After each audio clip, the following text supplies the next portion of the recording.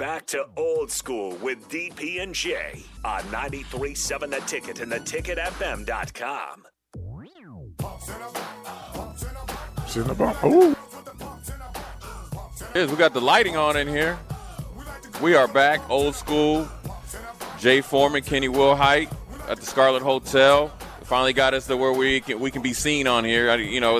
Kenny, I think they were trying to say us that we got faces for radio, I think that we two handsome older brothers, though. You know what I mean? We ain't and black don't crack. We all right. You know, we get a little gray, but we still can pass a little bit. If we had the first day of school haircut and shave us off, we could pass for maybe 30s or something. Oh, definitely. Yeah. I don't know about you. Probably have to keep your hair on. Yeah, your hat on. I mean, I got just for men. I got to go bald. I wanted to do, but I got egghead, If you kept your head on, we could pass. Oh yeah, we shave our face and then hit the just for men. We'd be good. No. Yeah. So before break, we were talking about the. I don't even know what I'd call Dr. Coach Riley. No, Coach Riley. Mike Riley's always been cool. We were talking about Bob Diaco and his tenure here. And I think Bob Diaco's tenure is a little bit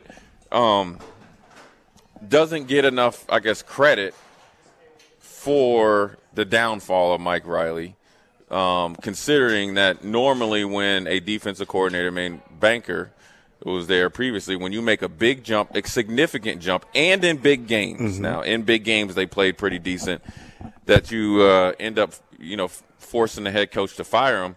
The one thing I wanted to ask you about Bob Diaco, and then I'll tell my story, and then I wanted to ask you some other stuff, because I wanted to ask you about the culture in which I think your perspective is good because it's coming from a different place than me, because guys like you had influence. But what I wanted to ask you about Bob Diaco is I'm a big proponent of, even if you're a good enough coach, even if you run a 3-4, 4-3, 3-3-5, but you don't have the personnel, that you would try to adapt. Talk about Bob Diaco's inability to try to adapt, considering that we didn't have one guy that could play the 3-4. Not one. Talk about how hard that was, not only to watch, but on the players, because that's not fair to them. No. It's not, because they can't do it. No. So because Freedom could never be a stand-up linebacker. No. So he went from a 260 defensive end, tried to make him 245. Then he'd be like, all right, now we're going to put you, almost try to get you play a 5 technique. Just talk about some of the anxiety and some of the, I wouldn't say anger, but some of the disappointment for the players that had to go through that. Well, I think that was Riley's third year. Right. Going into his third year. Yeah. First year was tough. It was real tough. On Coach Riley himself. Yeah. With the players. Second year, I think he had the players where he wanted them, Yeah. believing in him. Yep. But then when he was, so you say, I don't know if he was forced to make that change, but that change really was the downfall of Coach Riley. Yeah, I always say that put the stopwatch, it went from regular motion to warp speed. Yes. To when your tenure would be over. When, you get a guy who's as arrogant, and as cocky, his way is the only way. So there was no adapting to the players that he had on the roster. That was it. Right. I mean, you had players. One thing I've always tried to do was be there for the players. Right. Ultimately, it's about the kids. Yeah. The kids in the locker room. Yeah. Because I wore that uniform. Even if I didn't play at the University of Nebraska, it's always been about the kids for me. I've always tried to be that big brother. Yeah. That mentor. Right. You may not like what he say, but they come from a good place. Yes, sir, or no, sir. Right. And then just play for the brother to your right, brother to your left. Yeah. The guys that wore the uniform before you, the guys going to wear it after you. Right. That's what I try to tell them all the time. But the guy who beats them down, just constantly beat them down and never try to lift them up, that's hard. Yeah. That's hard on the player. And I know that Coach McBride will let you have it, but he would also put his arms around you. Oh, he'd be the first one there for you. First one there. So, but for a guy to constantly beat you down, tell you you're worthless, you're this, you're that, you're this, you're that, and never put his arms around you, that's not a guy you want to play for. Right. So I always say with Bob Diaco it was anybody could have been a defensive coordinator when you had Wynn, or Stephen Tuitt is a defensive end who was, he's one of the greats that ever played for Steelers. You had Manti Te'o when he was playing. and you had Harrison Smith playing safety, and that's right up the middle. Mm-hmm. And then you had Big Nicks in there too. That was really, really good. So and then they had corners and everywhere. So the defense was what I guess brought him to notoriety was really, really stacked. Now, he coached him, credit. My Bob Diaco story was I was down at I remember seeing you too. Yeah. Because I was down at the stadium and I was actually going down there to try to get a T-shirt from Jay Terry. So I said, man, they're running a 3-4. I'd played out of my 9 years, I'd probably played 7 or 6 of them in the 3-4. So I said, let me just, peek my head upstairs. And, I knew Mike Riley just passing and stuff. So Bob Diaco calls me into his office, and he's got this big old whiteboard. And I started, I introduced did all the pleasantries. And I said, hey, man, it's pretty cool. You playing 3-4. I played in 3-4, 7 years in the NFL or whatever. He's like, oh, let me tell you about my 3-4. And he was talking to me as if his 3-4 was something totally different than I ever seen. So I'm like, I sat back and, okay, cool. So I'm waiting for him to start putting up, how when you draw the center, you put the X through and the Y and all that. So I'm trying to think, oh, maybe he's going to put up like 4 different, squares and stuff. Man, this man took this marker and drew a sword. And he's like, my philosophy is we're going to be like a sword and we're going to stab him right there. I just literally, Kenny, I grabbed my T-shirt, the little bag I had, got up and left. I said, I'm out of here. I seen you and you said, where you going? I said, I'm going home. Yeah, you wouldn't talk to me. Yeah. I said, I'm done. I'm going home. That dude been on the job 2 days and I already cashed him in. I mean, we talked about it. I mean, when Riley took over, right, you had Tommy Armstrong as quarterback. Right. Riley's philosophy was West Coast offense. You don't have a West Coast quarterback, so you have to adapt to what you have. Right. Did he? No. Yeah. You know what I mean? So a lot of coaches think their way is the way. Right. Their scheme, their philosophy is the it-all, end-all, be-all. So I think they did a lot of those players a disservice. Right. Again, ultimately, this game is about the players. Right.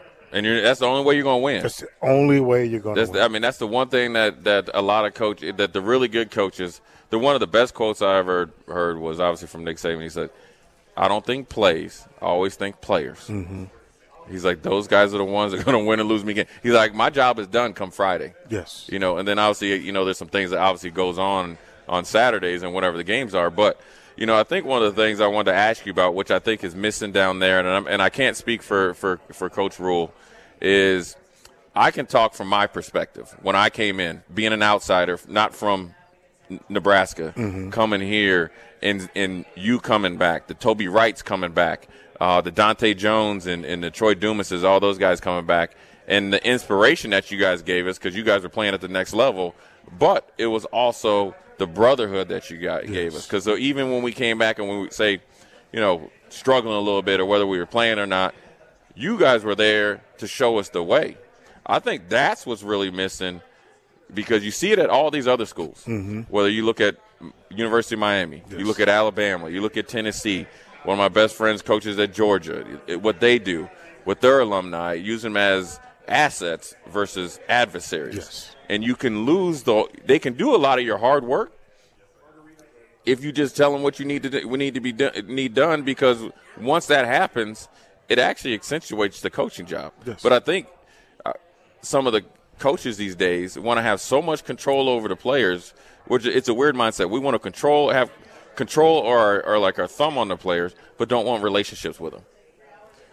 See, Isn't that a weird type of mindset, or is that just me? No, you hit the nail on the head. I pride myself on trying to have a relationship with my players. Right. Not only my players at my position, but other players. Right, yeah.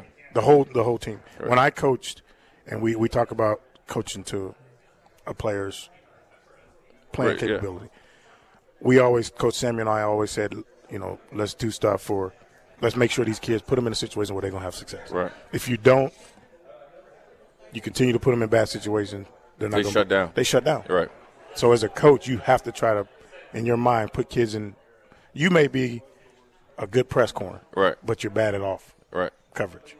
So we're gonna call things to predicate what you can do. Sure. Right. So going back to what you said, I think as far as the alumni base, right, like when you came around, when JP came around, Toby came around. Right.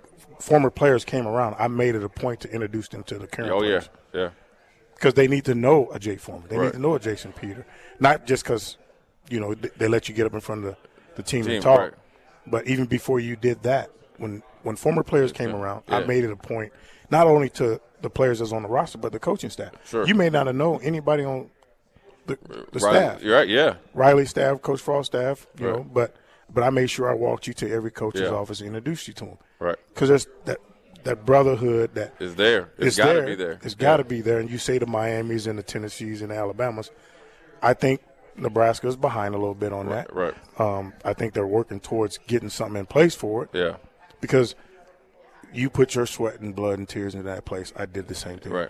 Like you said, when I came back for you guys, I mean, the Glovers, the Neil Smiths. Right. Was it for you? They came back for me. Yeah. So they taught me, and I wanted to teach you. Yeah. And while I was there, I wanted to teach the guys on the roster now. Exactly. I used to quiz them. Who's this guy? They had no clue. Right. I'm like, well, he played your position. You should know that. You should know that. Right. In order to get to where you want to go, you got to know your history. Right. You know what I mean? Yeah. So. Yeah, that's always interesting in with the last 10 years, stuff like that. I think, from my perspective, I think the biggest thing any coach can do, whether it's Matt Rule or any coach, you got to make sure your actions are exactly what your words are saying. Because, as much as everybody says these kids are different, they are. They are. Right? But the one thing that they are, before anything, is they're athletes. So they're able to adapt to the environment that you put them in. Mm-hmm. Now, they will go further along that, journey if they can trust you. And what they do a lot of – and I said it, really, to be honest with you, like when Coach McBride, he say, Kenny, I need you to run through that wall. Kenny, run through that wall. Now, they might ask you why, but they got to make sure the reason why you tell them why is factual. Yes. Is not only that player, it's all the other players in the position group or in the team that's watching. Yes. So that's how you can lose a team real quick, and they won't ever trust you based on what they can tell you. Now, also what you have to make sure is that a lot of these players, defensive guys usually live with defensive guys, at least when I was in college. Mm-hmm.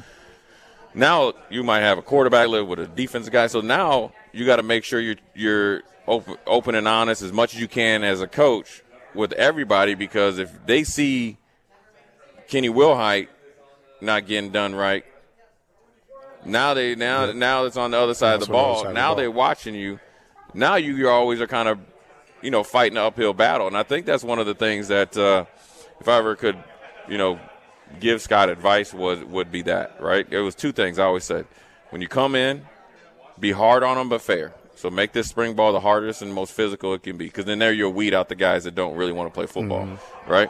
And then number two is make sure that your actions are exactly what your words said they were going to be. They have to be. Have to be, especially at the beginning. Yes, these kids aren't crazy. Right. They'll figure out really quick. Right. If you're not truthful with them, if you don't have their best interests, right. They'll know right away. Right. And what's weird is that one thing I picked on going, tell them the truth. They want that. They want that. They want to be told the truth. Yeah. They actually will shut down on you if you try to tell them something that's not the truth. Like soft. Yes. If you're hard from day one, right, and they can accept that, right. But if you're trying to be their friends day one and then you try to go hard, it's a wrap. Yeah, you're gonna lose them. Yeah, they're gonna look at you no different than the guy they see down at the club. Yeah, like what? Yeah, who you getting mad at me for, right? Yeah, to be honest, it's happened. Yeah, I know. I didn't want to go there, but it's happened. Yeah, and that's where when I when I was done, I was looking to see stuff, and I'd ask you, you'd be like, bro. No, leave it alone. Leave it alone. Right? Leave it alone. I stayed in my lane. Right, because you have to. Because there was a couple guys that was like, I just told one guy, hey, I ain't your coach, bro. I'm not your coach. I ain't your coach. Okay, no. I'm here for you, but don't think you can't get folded up in that little trash can real quick. real quick. Yeah. Get hemmed up. Yeah. Oh, one thing I want to, another thing I want to ask since we got you here, man, is like, I tried to explain to a lot of people the difference between, just as football now, the difference between being a boundary corner and a field corner. And I'm just from a little of what I know about Coach White and his 3-3-5, there is a difference, or he plays that. So talk for you, obviously being a corner, talk about the difference. I think a field corner, you can hide them more. Right. Because the ball is usually the ball's on the opposite hash. Right. There ain't no quarterback in America can throw that ball. Right. From one hash all the way outside the numbers. Yeah, consistently. Consistently. Yeah. You know what I mean? Now, you have some. Right. Aaron Rodgers. Yeah. You know, but in college, it ain't going to happen. No. So you can hide that guy. Whereas in the boundary, you got to be a man. Yeah. Because you may end up on the tight end side, and what they going to do? Run. They're going to run right at you. Yep. So, I mean. And what people don't understand about boundary quarter, because they figure, the sideline's your friend. Well, actually, if somebody hit the sideline, he gone. He gone. So, and that's also in a short pass. If they throw a hitch, if they throw, a deep comeback and you miss the tackle, ain't nobody strike up the band. There's nobody. So actually, people think, and here's what I wanted to get into. People think your best cover corner is your field corner, when actually it's your boundary corner. That's your best player. That's one of your top 3-4 players, because he has to do everything, but he has to do it at a lot faster rate because it's coming at you so quick. He's got to be able to cover, and he's also got to be able to tackle. Right. So he's and reroute. And reroute. He's got to be a man. Right. So, I mean, we were fortunate enough to have Cam Taylor-Britt a year ago. You see what he's doing in the NFL. He was that guy. Yeah. He was that guy. You hope Quentin Newsome can takes that next continue step. to develop, take that next and step. He has. He has. Right. He's gotten, he's matured. And his game is matured. And his game is matured. Yeah. So I think there's still some maturity for him to do, but I think if he takes that next step, they have it in him. Where you can hire a Malcolm Hartzog to the field. Right, and it's also easier for him. It's easier for him. Less thinking. Yeah, less thinking, easier route combinations. One thing I think people don't understand about playing that boundary corner, when you have big tight ends now, these tight ends ain't, Rashawn played tight end, he's 6'1", 6 foot. They 6'7". 6'7". So what people don't understand playing corner, and I want you to speak on this, because I understand when I was playing linebacker and I'd be to the boundary, is those big tight ends, and they can obstruct your vision, so then therefore it can delay your route recognition. So even though there might only be an offset running back and a tight end, well, they can run that dragger coming over there, and your eyes get lost, and you run it with that tight end up the seam. Well, here comes the dragger. And you're supposed to be there. Right, and he catch it on the sideline. I always say he cock the head back, he strike up the band. So talk about that. You talk about tight ends. This day and age, tight ends are flexed out into the boundary. Right. Which even work because they just engulfing you. Yes. Right. They're 6'6", 6'7", and can run. Right. You know what I mean? We've been fortunate enough the last 3 years to have Austin Allen and Vokolek. Right. Those are and Jack Stoll before that. Those were dudes. Yeah. You know what I mean? So you flex them out on the corner. They're going. Yeah. It's like Gronkowski a couple years ago against the Kansas City Chiefs. Corner just went right down the field. And then we talk about that. Michael Parsons came here as in the summertime, and he ran past all those 5-star cornerbacks. Right. They put him out at receiver, and they couldn't guard him. Right. So the boundary corner, he's got to be a man. Yeah. There's a scout came through this year. I dealt with the pro scouts, and he told me his name. I said, "Oh snap! He was the tight end for the University of Washington." When we were playing him in Lincoln in '91, 2-point conversion, they flexed him out on me, and I said, "You thought you was gonna get me, huh?" He said, "That's you." Right. And I go, "Yeah, that's me." You said you messed up his draft status. No, he played in the NFL for a while, but he was a big dude. Right. But I accepted the challenge. But your training in practice was second nature. So I told him, I said, "Man, that was some fun times." He was like, that is you. But like I said, if Quentin Newsome can take that next step, he'll be an NFL type guy. Who are the 2 or 3 guys you think coming back from defense, if they can take that next step, even though it's a new defense, new philosophy, if they can take that next step on and off the field, because I think it's a direct, tie to it, that can help this defense get back to where it's respectable or continue along on what you guys did last year towards the end of the season? Well, the 4 secondary guys. Right. They can gel. If they can gel together, Newsome, Buford, Farmer, and Hartzog. Those are the main ones. Right. Like we said, if Quentin can take that next step. But I didn't say, let me rephrase that. It's got to be on and off the field. Right. You got to be able to balance school, football, social life, and then you got to study football. And you have to study football. Right now. Yeah. Right now, you need to be studying the defense and then also your opponent. Who you're playing next year. You got to learn the new defense. Right. So the playbooks is on the iPad, and you can track who watches. Oh, I know. Film. I know there's a guy that came here and it came in the transfer portal. They ain't opened that thing. Didn't open it. So, again, we talked about it earlier. You have to love the game. Yeah. You have to sacrifice something. The preparation. If you know what you're doing, right, learning your opponent is easy. Yeah. If you know what you're doing. I want to ask you: do you think one of the biggest difference from kids these days, and say even like Bo's, like when Bo was his group of guys, I think most of those guys were football guys. I think it started to dissipate towards the end of his tenure. Yes. Is that they don't love the game of football. They love everything that comes with it, but they don't love the work, the study, the nuances of it. Because the one thing I remember asking, I think I was asking Adrian about the teams in the NFL. He ain't know none of them. So that let me know you ain't watching no Sunday football. Right? Man, and I always say that. That's what I look for. Right. You don't know if they love the game until you get them on your campus.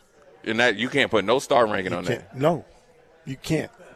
So you watch all the film you want, but there's a lot of guys that love what comes with it.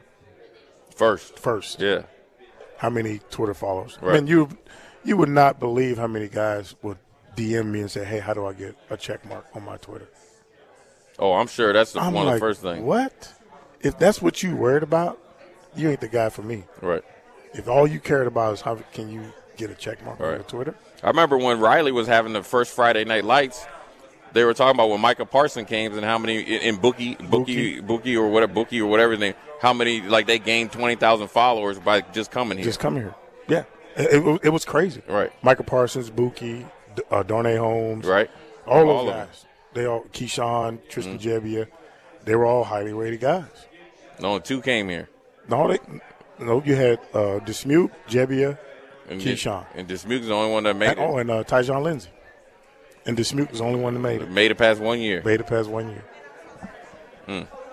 That's a dang shame. Well, that's some inside scoop right there, if you will, from Kenny Wilhite. A little bit from me, but the insight of modern day athletes or high school athletes. So as we start to cheer on this recruiting prowess of this new regime, you're saying we need to pump the brakes and just make sure. Because here's what I think before we go to break, people don't understand. You talk about the best case scenario with all these guys, but majority of them ain't going to make it. Yeah. And so that's what if you're batting 50%, that's good, right? If you bat 50%, that's good. You really good. You're really good. Yeah. 50% is really good. Right. Then we going to Florida somewhere to watch a game. Yeah. We'll find out this spring. Right. Time does not waste no time. It's time waits for no one. No, man. And it's coming, too. It's coming. Yeah, so we're going to go to break. We'll have one more short segment before I think DP's going to come in here and sit in and pump some knowledge into us. But we'll be right back after this short break. Watch Old School live on Facebook, YouTube, or Twitch. Old School with DP and J on 93.7 The Ticket and theticketfm.com.